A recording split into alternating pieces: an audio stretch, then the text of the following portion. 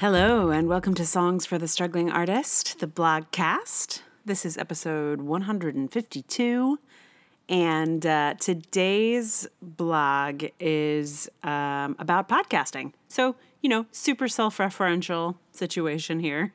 I'm podcasting about podcasting. There's actually a whole podcast that's like people talking about other podcasts. I listened to an episode of it, but it was just too inside baseball for me. But listen, that's where we are now. We're podcasting about podcasting. I mean, in this case, I wrote about podcasting, and now that blog is becoming a podcast. So there's at least a couple of layers of happy remove. In any case, I realized that this blog could use a little bit of context for my international listeners. Hello, international listeners. So one of the important players in this blog is something called NPR, which is National Public Radio. I didn't explain any of that in the blog, and I'm guessing most people who read it are American and are familiar with NPR, but I realize that many of my listeners are from afar. So NPR might not mean anything to you. National Public Radio is basically one of the few publicly funded things that goes on in this country in terms of, cultural content. We have one public kind of television station called PBS, and then we have the National Public Radio, which is NPR.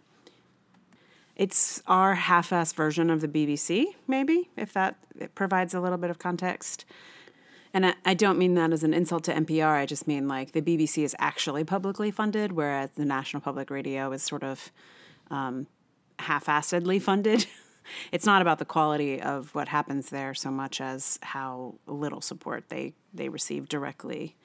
They do a lot of public fund drives and whatnot. Anyway, none of that is that important for this blog, but it probably is helpful to get a sense of one of the things I'm mad about in this blog.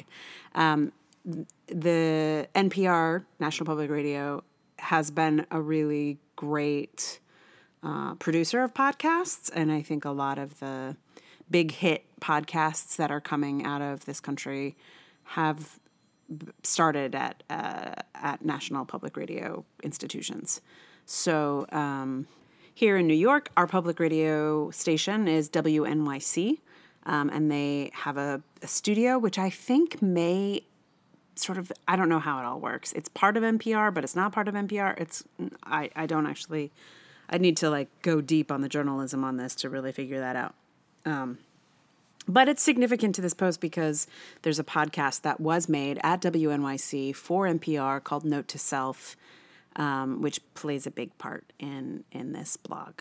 So I think that gives you everything you need to know. So I'm going to read it to you. Here it is. It is called The Podcast Drama That No One is Talking About. Last year, one of my favorite podcasts stopped updating. I didn't worry too much about it. Many podcasts are uneven in their production. They stop and start. I'm used to it. But then, while trying to decide if I should go to the Work It Women's Podcasting Convention, I looked at the list of speakers and saw the host of that missing podcast, Note to Self, was listed as the host of something else entirely, Zigzag. The case of the missing podcast was both solved and begun, both in that moment. I Googled, I searched, I listened to the new podcast and read the few news articles I could find on the mysterious movements of podcaster Manoush Zomorodi. It felt like a scandal to me. The host of a popular public radio show abandoned it for the wilds of a startup corporation and/or business podcast? Isn't this news? I really thought there would be talk about it somewhere, but no one seemed to care. Zigzag was not nearly as good a show as the show Zomorodi left. I listened to a few episodes, and even though it was made by the same people as Note to Self, it just wasn't interesting to me. at all. The central premise of it seemed to be, look at us, crazy people, leaving our secure public radio jobs to go out on our own, experiment with cryptocurrency, and make something for money. They seemed to suggest that there was some Me Too action going on over at their former job, but they never came out and explained anything about what was actually happening there. It was all super vague for a couple of journalists with mad storytelling skills, so it mostly felt like they left because they thought they could cash in elsewhere. As a person who has never had a secure job, much less a public radio one, I couldn't help shaking my head at the surprise these women seemed to constantly be experiencing out in the big bad freelance world. While I listened to Zigzag, my brain just kept responding to it with, no shit, Sherlock. Newsflash, starting a business is hard. Freelancing isn't easy. I felt like I should have been their target demographic. I was, after all, a loyal listener to their previous podcast, a big supporter of women, and an advocate for creative life choices, but I found their new podcast ridiculous. And it made me a little mad, too. Because the promise of public radio is that it is for the public. It is funded by the public. I myself contributed to Manoush Zomorodi's public radio show. I wasn't a regular donor. I couldn't afford to be. But I really believed in what they were doing. So when Zomorodi and Poyant went off to try the wilds of the cryptocurrency corporate world, I felt a bit betrayed. I put my trust in public radio, and it just up and sold out. And weirdly, despite all of this happening within the news media, there was no news about it. Are podcasts still so niche? I don't know.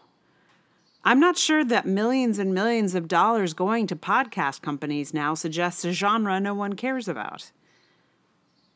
Anyway, the cryptocurrency that Zigzag focused on went nowhere, and I guess the podcast did too. Next thing I knew, Zomorodi was hosting another show, IRL, that was very similar to Note to Self. Previously, I'd started listening to IRL, a show sponsored by Mozilla, a nonprofit, and then all of a sudden the old host was gone and Manoush Zomorodi was hosting it. Turns out Mozilla had fired the previous host, Veronica Belmont, and brought in Zomorodi, who had recently been a guest on the show. IRL basically became Note to Self for that season. So much drama that no one was acknowledging. So, the body count thus far for this adventure included 1 public radio podcast and 1 nonprofit podcast host, and maybe even a nonprofit podcast? But this saga was not over, friends. No, it was not. Because a few weeks ago, an announcement showed up in the Note to Self podcast feed. Note to Self was coming back. It had been bought by the podcast startup Luminary, and it would be producing the show on its platform in association with WNYC Studios and Stable Genius Productions. That's Zomorodi's and Poyant's media company created for the Zigzag podcast. Manoush is hosting. I don't know what's happened to the IRL podcast. Will Veronica Belmont get her job back? Luminary is a private podcasting company that is putting all of its exclusive content behind a paywall.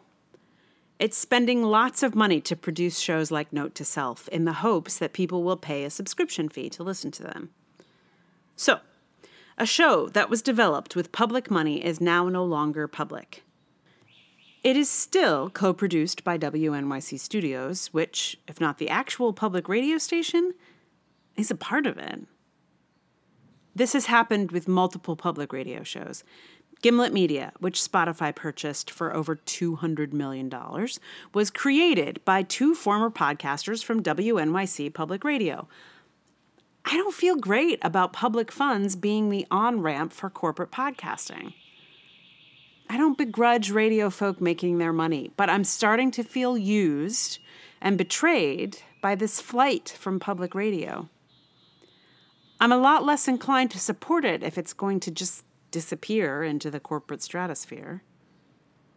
And while the one Note to Self episode that Luminary has released into the old feed is interesting and worth listening to, I'll be damned if I'm going to pony up cash to a Mega Million startup company after being jerked around like this by the host over the last year. As an indie podcaster myself, I am concerned about the way the field is evolving. Are corporations gutting public radio? Are they thinking public radio doesn't matter anymore? Think again. In a Facebook group I'm in, someone asked for podcast recommendations, and nearly every recommendation in the hundreds of comments was actually an NPR show. I hope all these mega corporate podcast companies realize and understand the debt that they owe to public radio and find ways to funnel a little something back to them. I mean, this indie one-woman podcast maker would happily take a deal at Gimlet or Luminary or Wondery or wherever.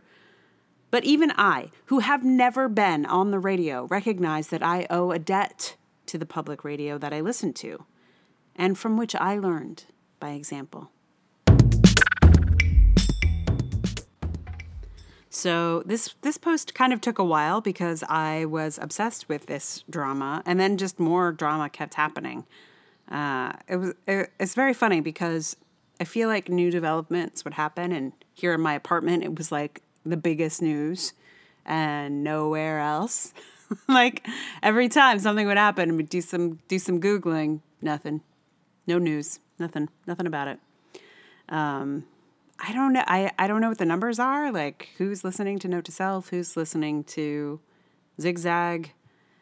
I don't know. There was a New York Times article about it when they first went to Zigzag, apparently, which I didn't know about at the time, but discovered it when I saw that advertisement in the podcast convention catalog. Anyway, it's just funny to me that what is, incredibly compelling gossip in my apartment is apparently not interesting to anybody else. But maybe it is. I don't know. So I had to talk about it because I also feel like we have to think about how these things get funded. It's important. And it makes a difference. There's a few podcasts I've been listening to lately on the Wondery network, and I know that they're on the Wondery network because they tell me 17 million times during the course of every episode, and they also have so much advertising.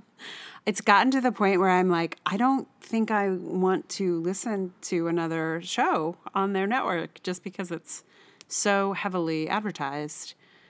And there's one ad that they have that's like, did you know that podcasts are a business? And I was like, well, yeah, I worked that out. Thank you for telling me 17 times. But also, like, they don't have to be, right? If they're publicly funded by a public radio station, for example, then they don't have to have all of this advertising. You can just mention a sponsor once and then be done with it. Anyway, I have thoughts, obviously. So, hey, from this indie podcast... So if you feel like supporting this indie podcast, that would be amazing. There are 2 reviews on iTunes, which is great. Thank you so much. Or maybe it's Apple Podcast or whatever that location is called. Thank you for that. It means that those numbers display and it gets labeled as a 5-star podcast. So that is helpful. Thank you. Anyone else who wants to join that campaign, please do. I would really appreciate it. It'd be great to, get a few more listens a few more ears on the podcast. Downloading, subscribing, all of those things. You can join my mailing list at emilyrainbowdavis.com.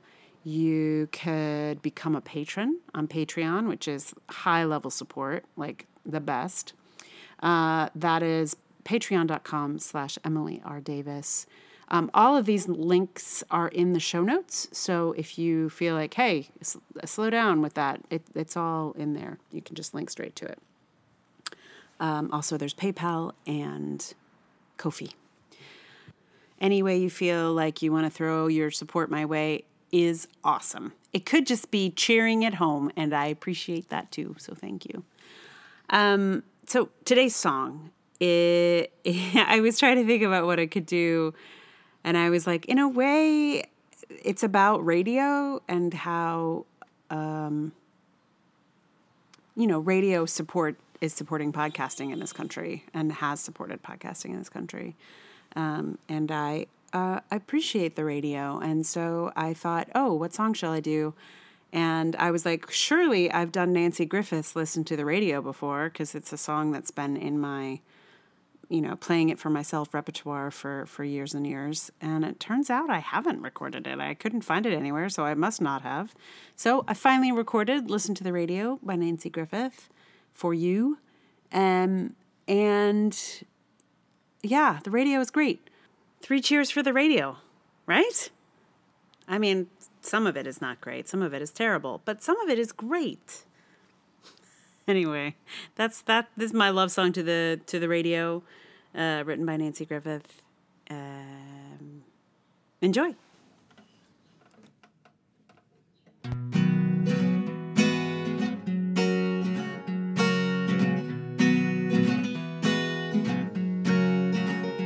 I am leaving Mississippi in the evening rain. These Delta towns wear satin gowns in a high-beam frame. Loretta Lynn guides my hand through the radio. Where would I be in times like these without the songs Loretta wrote? 'Cause when you can't find a friend, you still got the radio. And when you can't find a friend, you still got the radio. The radio, oh, listen to the radio. The radio, oh no, listen to the radio. The radio, oh.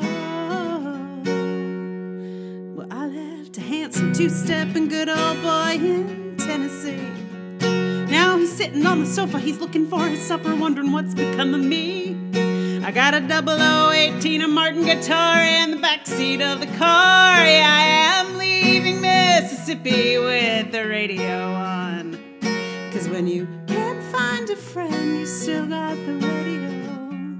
And when you can't find a friend, you still got the radio.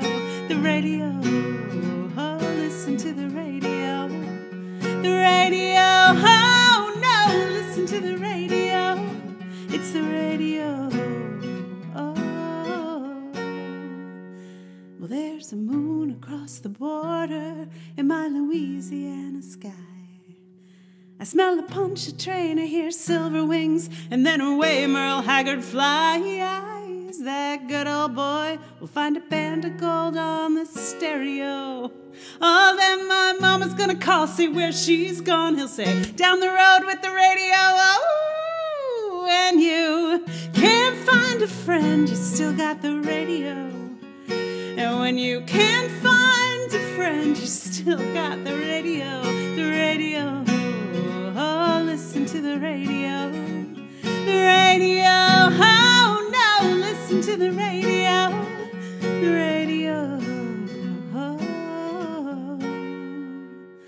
Well, I am leaving Mississippi with the radio.